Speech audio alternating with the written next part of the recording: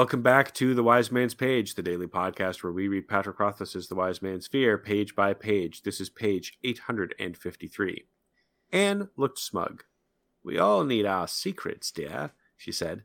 "Don't press a lady." I asked Alleg, "Have times been good for you and yours?" "Oh, certainly," he said between mouthfuls. 3 days ago, Levanshire was especially good to us. He winked. "You'll see how good later." "I'm glad to hear it. In fact," he leaned forward conspiratorially, "we've done so well that I feel quite generous. Generous enough to offer you anything you'd like. Anything at all. Ask, and it is yours." He leaned closer and said in a stage whisper, "I want you to know this is a blatant attempt to bribe you into staying with us. We would make a thick purse off that lovely voice of yours." "Not to mention the songs he could teach us," Gaskin chimed in. Alleg gave a mock snarl. "Don't help him bargain, boy. I have the feeling this is going to be hard enough as it is." I gave it a little thought. I suppose I could stay. I let myself trail off uncertainly. Alleg gave a knowing smile. But I would ask for 3 things. 3 things. He looked me up and down, just like in one of the stories. "It seems only right," I urged. He gave a hesitant nod. "I suppose it does." "And how long would you travel with us?" "Until no one objects to my leaving." "Does anyone have a problem with this?" Alleg looked around. "What if he asks for one of the wagons?" Tim asked. His voice startled me, harsh and rasping like 2 bricks grating together. "It won't matter, as he'll be traveling with us," Alleg argued. "They belong to all of us anyway, and since he can't leave unless we say so." There were no objections. Alleg and I shook hands, and there was a small cheer. Kate held up her mug. "To Kvothe and his songs," she said. "I have a feeling he'll be worth whatever he costs us." Everyone drank, and I held up my own glass. "I swear on my mother's milk, none of you will ever make a better deal than the one you have made with me tonight." This evoked a more enthusiastic cheer, and everyone drank again. Wiping his mouth, Alleg looked me in the eye. "So, what is the first thing you want from us?" I lowered my head. "It's a little thing, really. I don't have a tent of my own. If I'm going to be traveling with my family, that's the end of the page. I'm Jeremy." I'm Jordana. I'm Nick, and he's absolutely decided to kill them at this time. Yes, 100%. Well, that's the thing. I don't actually think that he has, but I think that a lot of the double meanings on this foreshadow that. Because I don't think he decides to kill them until he sees that they are sex traffickers, which he hasn't seen yet. I want to pick at that because there's maybe 3 possibilities here. One of them is that he has clued into the fact that they actually have these people, and he's like, there's been some clues that even we have missed or that weren't put out for us, because he's also like laying the groundwork for what he has to do to set them free, right? He needs a tent away from the others so he can talk with them and explain the plan. I don't know what the other 2 things are, but even before they come out, he started to ask for the things he needs to set them free. So that's one possibility.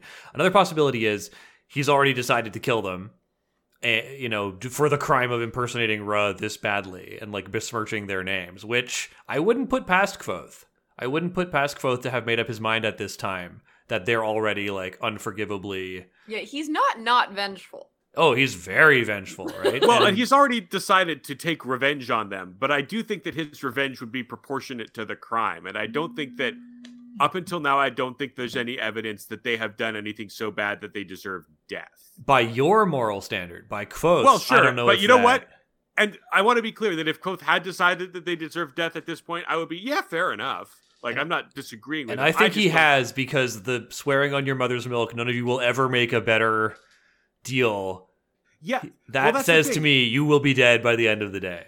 I just think you're giving Kvothe more credit for having everything all figured out than he does. And I don't think that he does yet. I think that you're confusing the narrative foreshadowing something with Kvothe foreshadowing something. No, I definitely... So here's where I stand. I think Kvothe has not... Maybe he has. I don't know. You know what? Maybe he's figured out that they've taken prisoners. I don't know exactly, but I definitely think he's decided to kill them. And I think, based on my read on Kvothe in this book, I think the crime of impersonating Ra is bad enough. like based on where Kvothe is right now, with the power he now has access to, the like moral imperative given to him by understanding the Lithani, I think that he has like taken the mantle of judge, jury, executioner at this time, and I think that he's decided that they are ready to die. Jordana, I am gonna sit on the fence, of course, as is my way. And while I agree that the motivation, for like I think that Kvothe is motivated enough to murder them for impersonating the Ruh. But I also agree with Jeremy in that he hasn't actually made the plan yet. Like he has his vengeance and his wants, but he doesn't actually know what he's doing yet. Yes, exactly. He's making it up as he goes along. And I think that, like, he's not Batman. He's just a clever kid who, like, is good at thinking on his feet. I mean, he's getting close to being Batman. He's studied with the ninjas, you know? I really don't think that he is, though. And I want to make my case for what I think he's doing here. Okay. I think up until this point, he has, like, figured out that they're not really Ruh. And he's figured out that they're like pretending to be Ruh, and they're just doing banditry, essentially. They're doing like burglary. And he's like, that sucks. I'm going to punish them by poisoning them. And then I'm going to see what else I can do to punish them. But I don't know what that might be yet. I've already planned that they're going to be like incapacitated with the dreadful shits, thanks to me poisoning the stew. So now I'm going to like get a better sense of who they are, and I'm going to see what I can get out of them. They want something from me. What can I get? Well, what's a way to and like when the guy offers him like, oh, we want you to stay with us, I'm going to try and bribe you. I think a light bulb goes off in Kvothe's head and he goes, okay, well, I don't know exactly what I want out of these people yet, but I'm going to ask for 3 things because that seems like the kind of thing that they won't be able to refuse based on what they think they know about the Ruh. Right? They're gonna feel in some way obligated to play along with that. And that's what he does. And I think, like, when he says, I suppose I could stay, I think that's him not actually knowing what he wants to ask, and so he's trying to buy time by letting them fill in the blanks. And then I think you're right. When he asks for a tent, I don't think he already knows, they have sex slaves who I need to get away from them in my tent. I think he's just thinking, if I'm going to do other bad stuff to them, and I don't know how long I'm going to be with them for, it would be useful to have my own private place to hang out that I can be in without suspicion. So the first thing I'm going to ask them for is a tent. Yes.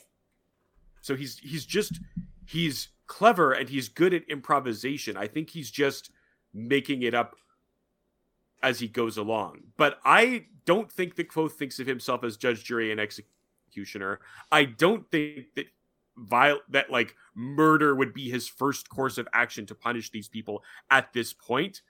I think that once he knows that they've done something truly like indisputably evil, then he feels like, okay, they're doing like one of the worst things I can imagine anybody doing, and they're besmirching the good name of the Ruh in doing it. Now they deserve death. And I don't think that anybody could disagree with him on that point, really.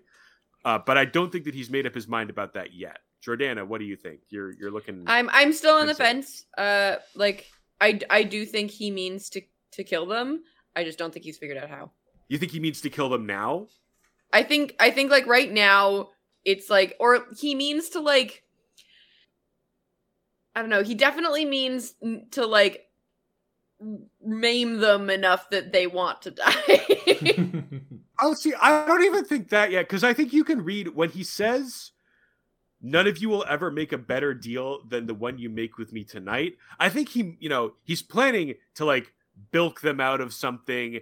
I think he might simply be planning to, once they're all in like their awful agony, I think he's going to say, I'm really one of the Ruh, and I know what you've been doing, and this is why, like, I'm going to let you leave here with your lives, and this is the best deal you'll ever get from me, and the best deal you'll ever get in your lives because I'm giving you your lives. I think that might be the kind of thing he's thinking about doing. And I think that reading back on it, knowing what he does do to them, this line has a more sinister cast, because this is the last deal they're ever going to make with anybody. Okay. Yeah, there's a bit he says before that, though. What bit? I'm not gonna be able to find it if I look for it. Until no one objects to my leaving. That also Right. has Yes, some- until no one objects and- to my leaving. Yeah, and I think you could read that both ways, right? You know, if he poisons them and takes all their stuff and like, you know, flogs them within an inch of their lives or whatever, then no one could possibly object to him leaving. But they also can't object to him leaving if he's dead. And I think that those lines are actually more interesting if they have two different resonances, what he intends to do in this moment and what he ends up doing later. So my argument is like, if you want the most nuanced and interesting multi-layered version of the text, then that's the reading that you want. Well, you haven't convinced me, but that's a cogent argument, so I'm happy to leave it there. You made an offhand comparison to him as Batman, which I think is actually apt, and I want to talk about the moral... Like dead parents, ninjas. Well, less explicitly about Batman and more about like the moral position that Kvothe finds himself in and carries forward from the end of this book. Kvothe, in this context, is the only representative of Edinburgh, the culture, indeed the nation that they are flying the flag of, so to speak. So in a way, Kvothe is the only one, or at least the way he sees it, is the only one empowered to actually like make judgments and mete out punishment under that law, which he does. The broken circle, which he brands them with after killing them, is something that we will talk about. They are subject to law under Kvothe's, in Kvothe's mind right now, and he applies it to them. And secondly, I think what's interesting about his character going forward is that he has now kind of studied and has some understanding of the Lethani, which is essentially just like right action. The right thing to do is the right thing to do, which of course is a tautology, and it's more complicated than that. But Kvothe doesn't, on the page, draw a line to that. But I think that it's not a big jump to think that Kvothe is also going, okay, the right thing to do here is to kill them unequivocally. There's no one to say no to them. They've violated the laws of the Ra, which they are ostensibly claiming to live under, and I have the power to mete out this justice, which in this case with these people is like great and good, and we should applaud it. But going forward, if he takes that same attitude and applies his own brand of justice to what he perceives as a misdeed, a miscarriage of it, when it's perhaps a bit more complicated or morally gray, we might not be cheering along with him. And I just think it's an interesting place to leave the character as this sort of like extremely powerful, extremely capable physically and magically force who believes that he is operating under an essentially like, maybe it's a misnomer to call it like a religious charge to like do good, but certainly like a philosophical charge to behave and mete out action in a certain way. I think that's overstating the case a bit, but I see where you're coming from. It's just something I want to bear in mind, especially going into book 3, because Kvothe is in a very different place. And also, like, I think what we will certainly talk about in this chapter, we have to bear in mind his response to powerlessness, how he himself was taken advantage of many, many times, and how he's sought power and agency throughout his entire life. And now he finally has it. And now he's in a place to prevent or to mete out justice to those that he perceives as like committing the same crimes that were committed against him when he was a child. So part of his brutality, And that's very bad, Batman. Yeah, that's very Batman, right? Like, see, I'm not too far off base when I say that. He studied with the ninjas. He's the smartest boy in the room. But what did I mean to say? I lost my train of thought because I just started thinking about Batman. Tangent. Yeah. Well, I think we can leave it there. Yeah, I think so. We've gone on for a while. There's a lot more to say about this chapter, so why don't we call it? All Sure. right. We'll say more about this chapter on tomorrow's page. The Wind.